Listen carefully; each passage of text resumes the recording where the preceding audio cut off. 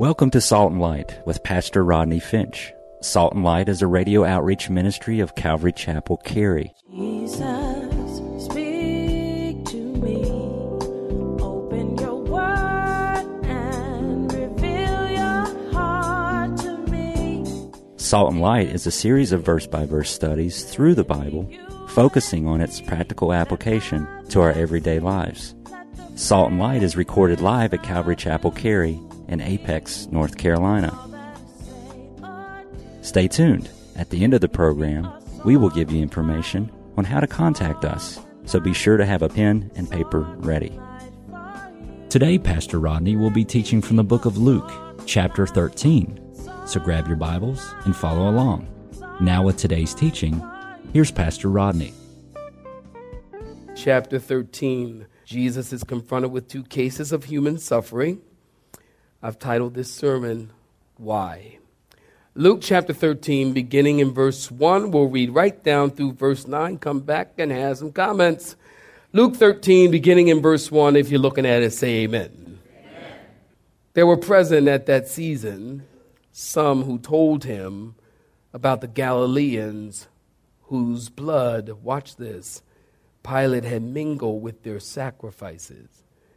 And Jesus answered and said to them, do you suppose that these Galileans were worse sinners, underline that, than all the other Galileans because they suffered such things? I tell you no.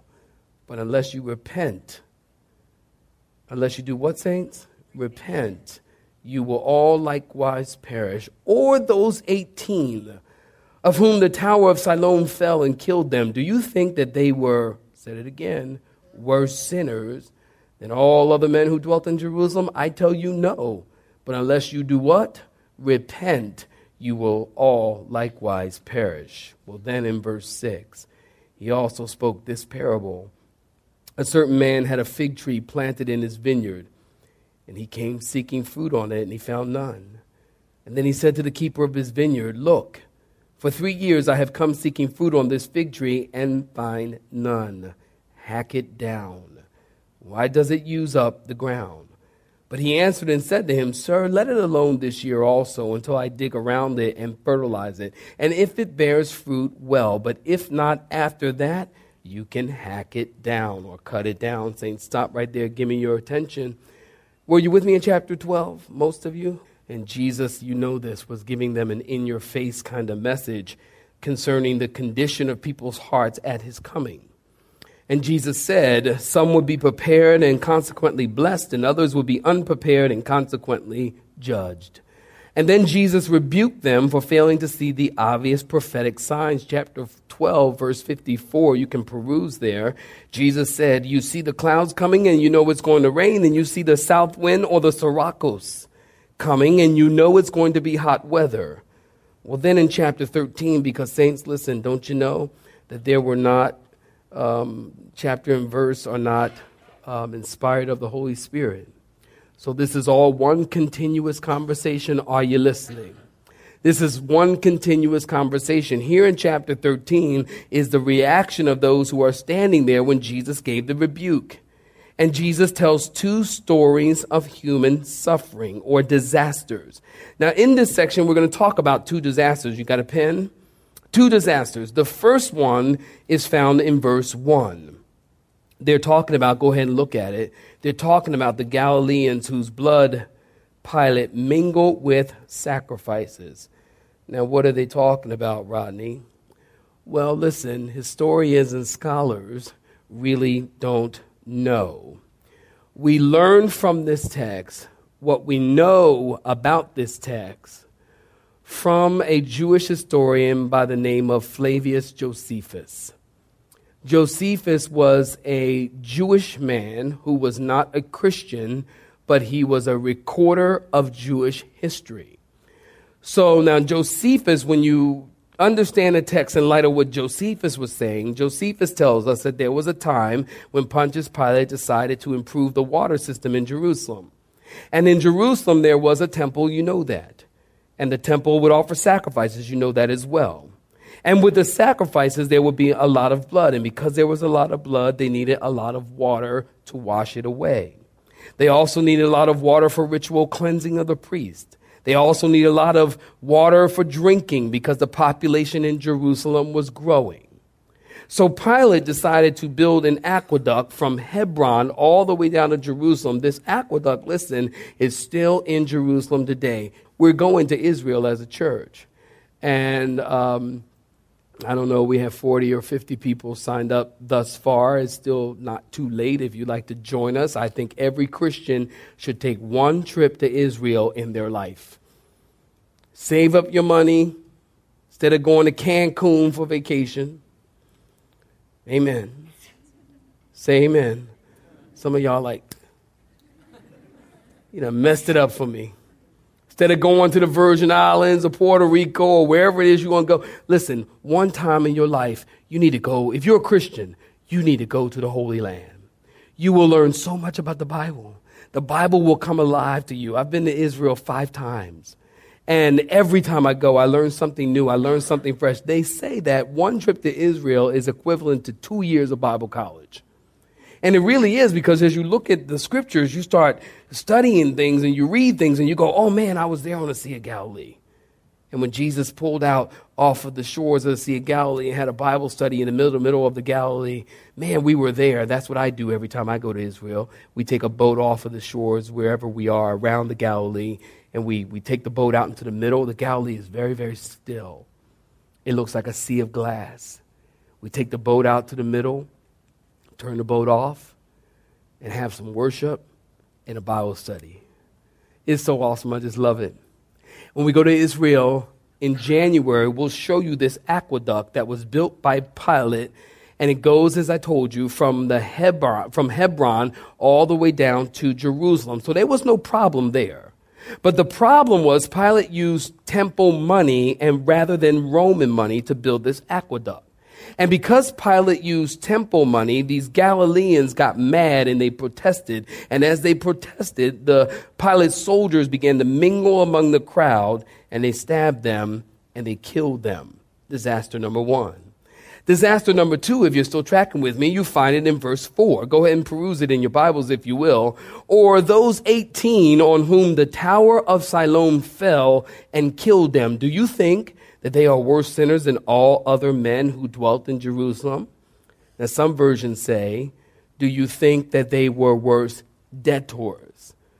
So some scholars believe that the guys who built the aqueduct owed a lot of money, and they went to work for Pilate to pay off their debt. The aqueduct ended near Jerusalem.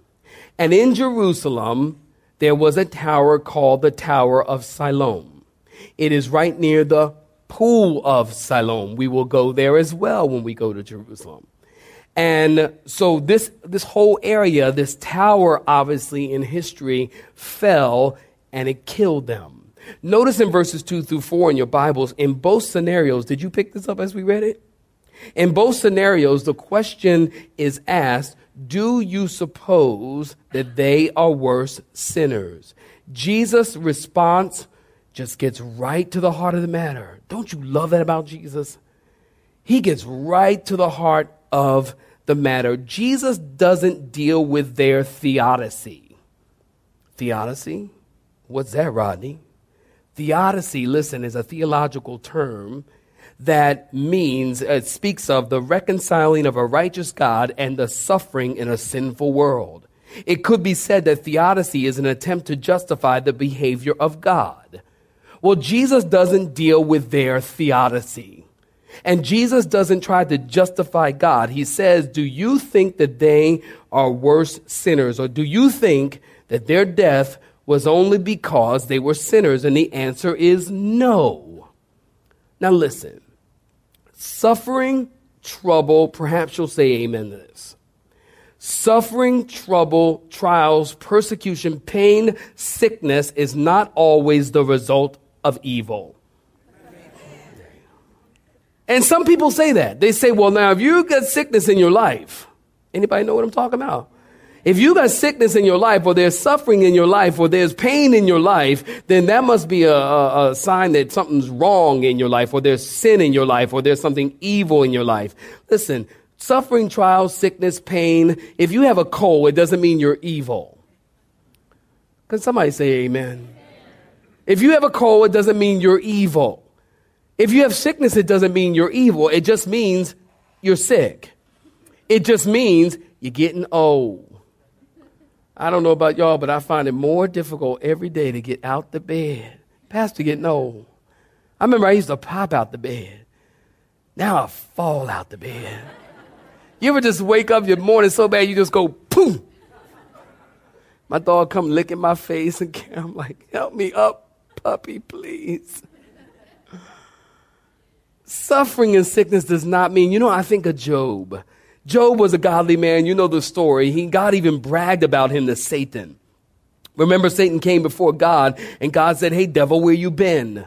And he said, going to and fro throughout the whole earth. And God said, have you considered my servant Job? There's none like him on the earth. God said, he's blameless and upright. He loves me and he hates evil.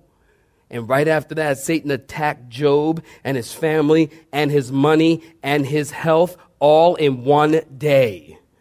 I'm like, God, please do not brag on me to Satan. Please never. No, not ever. God's like, oh, yes, Job. Satan goes and attacks him. I'm like, God, please, I don't want that.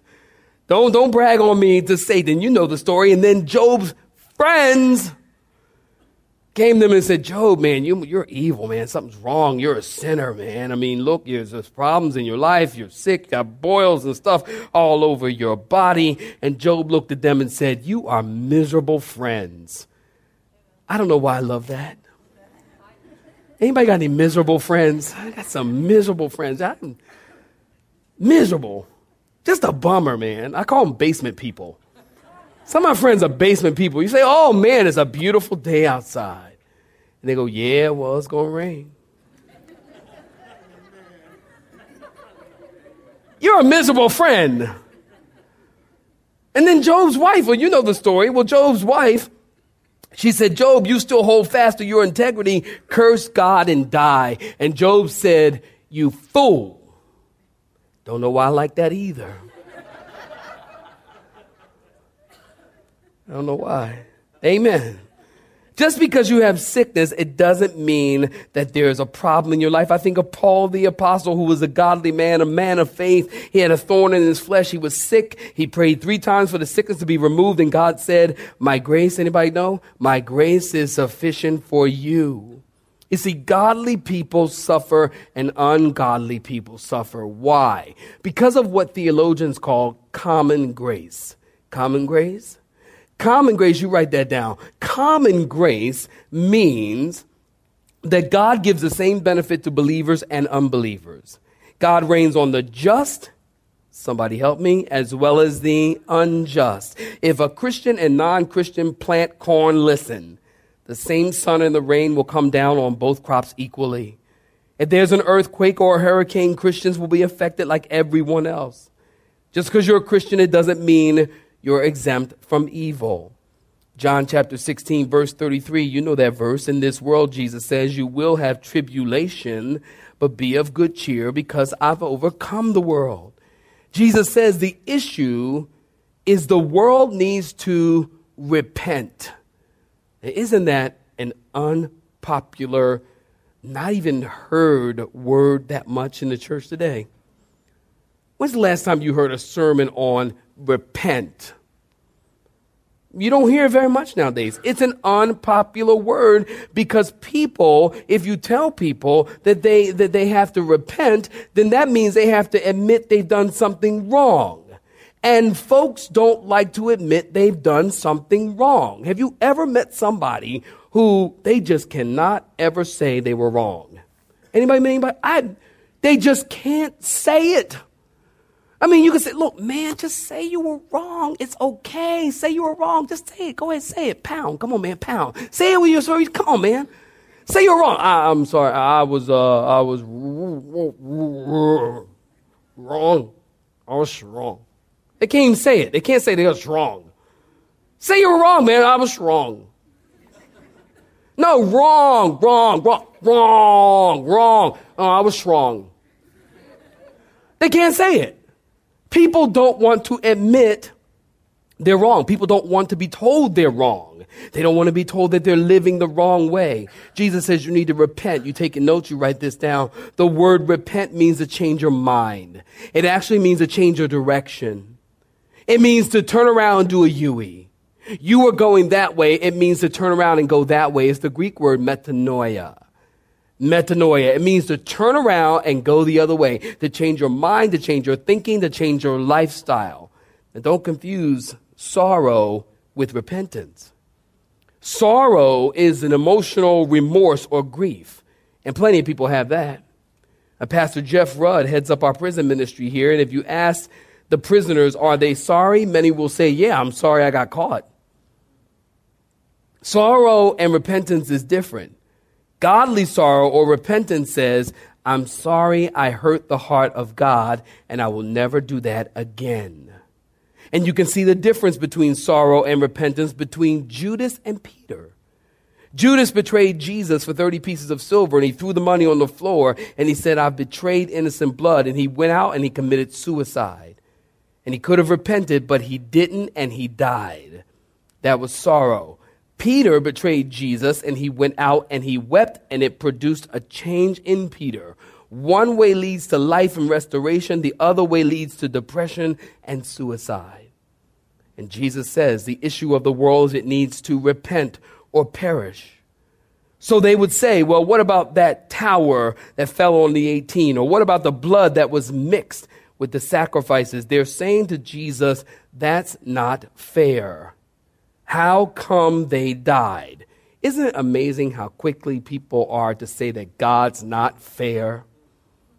And it's also amazing when all the bad stuff in the world happens, people say that was God. Well, why did God let the hurricanes come to Haiti or the earthquakes come to Haiti? And why did God do that? And that's just not fair. And how could a loving God send people to hell? Anybody ever heard that? How can a loving God send people to hell? Listen, a loving God never sent anyone to hell. People send themselves to hell by their rejection of God. Does anybody understand, agree with that? God doesn't send folk to hell. Did you hear me? God does not send folk to hell. Folks send themselves to hell. He sent his son to die on the cross so they wouldn't have to go there. You see, that came from the Bible. Don't go there. That comes out of the Bible. You don't want to go there. You don't want to go there. Jesus came into the world so you wouldn't have to go there. I'll wait while you clap your hands because that's the truth. That's the truth. People accuse God of not being fair. And people talk about, the sovereignty of God and the responsibility of men. And they talk about predestination. Predestination says that God has chosen some to be saved and some are never going to be saved. Well, listen, God chooses us, but we also have the responsibility to choose him. And they say it's not fair that God chose some or God ordained some or that God picked people to be saved. So then the question always arises, how do I know I'm picked? And I say to them, well, do you want to be saved? They say no. I say, well, then you ain't picked. Simple. You want to be saved? Yes. Well, then you're picked. Listen, if you leave today and you don't get saved, then you'll know you weren't picked. But here's the good news. God, listen, you'll love it. God wants everybody picked. Did you know that? He wants, I'm going to wait. It's true. It's true. He wants everybody picked. Whoever will, let them come. Anybody. He wants everybody picked. I got to agree with D.L. Moody, who said this. He said, I'm sure glad the Lord picked me before I was born because I don't think he would have picked me after I done some living. Anybody else? Anybody else? Don't lie. Raise your hand. Anybody else? You in church? Some of y'all ain't raising your hand. Didn't your mama tell you it ain't good to lie in church? God wouldn't have picked you if you done some living. Reminds me of this story of this young black kid in Memphis, Tennessee, who wanted to join his conservative fundamental church. And the elders asked him, they said, how did you get saved? And he answered, well, I did my part and God did his part. And the elders thought they had him. So they asked him, well, what was your part and what was his part? And the boy replied, well, my part was sinning. I ran from God as fast as these rebellious legs would take me and my sinful heart would lead me. I ran from him, but he done took out after me till he done run me down. That's deep theology. That is deep theology. See, some folks think they get deep theology. Oh, Father, in thine sovereign will of thine predestination, eschatology, soteriology.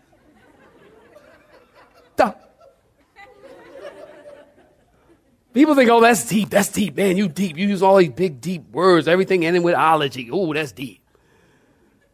No, that's not deep. You know what's deep? What's deep is God done took out running after me and he done run me down. That's deep theology. If you can get that, you can get anything.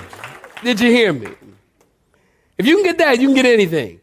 God came looking for you. You were not looking for him. Some people say, oh, I'm so glad you found God. That's so nice. You found God. I'm like, look, no. Somebody told me that one time. I said, no, I didn't find God. Because two things. Number one, I wasn't looking for him. And number two, he wasn't lost. I'm just trying to keep it simple. He wasn't lost. I didn't find God. God found me. He done took out after me and he done run me down. And I've been caught for 27 years. You understand? Are you getting me? Are you getting me? That's all God. That's not you. So in our context, they're saying to Jesus, that's not fair. How come they died and Jesus is turning it around and saying, how come you're still alive? Well, look at verse 6 through 9. We just read it. After the warning, unless you repent, you'll be likewise perish. Jesus uses a parable to illustrate a principle of God's judgment. And here are two principles. I want you to write them down. The first principle is God is looking for fruit. Verse 6, a man had a fig tree. Go ahead and look at it. A man had a fig tree planted in his vineyard, and he came seeking fruit. Now, remember, I told you in the past, a parable is an earthly story with a heavenly meaning. In this parable, the man illustrates God who planted a fig tree in a vineyard. Now, figs were common and are common in Israel.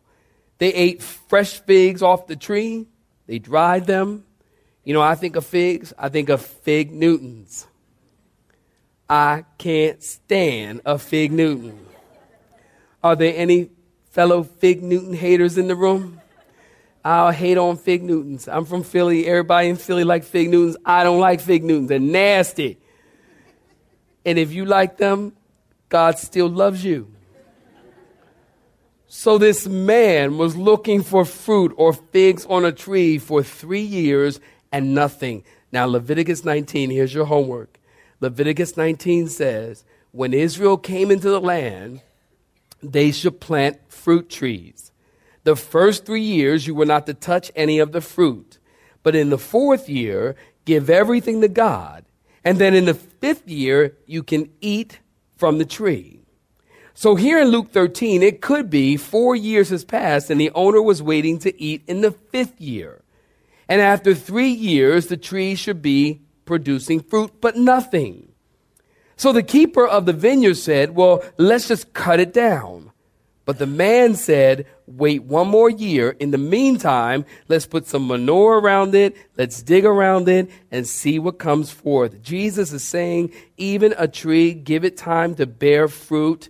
You just don't hack it down. When God listens, sees no fruit in your life, he does not just hack you down. And you need to be glad about that. He does not just hack you down. Now, us, if we don't see fruit in somebody's life, we say hack them down. And Christians are, Christian tough. Christian folk tough. Y'all heard me? Christian folks are tough, man. They're like, I don't see any fruit in your life. Hack you down. Cut you down. Christians shoot the wounded. Boom. You have been listening to Salt and Light, a radio outreach ministry of Pastor Rodney Finch in Calvary Chapel, Cary, located in Apex, North Carolina. Join Pastor Rodney Monday through Friday at this same time. For information regarding service times, you can contact us at 1-800-293-0923. That's 1-800-293-0923. Or you may listen to today's broadcast in its entirety by visiting the media library on our website at cccary.org.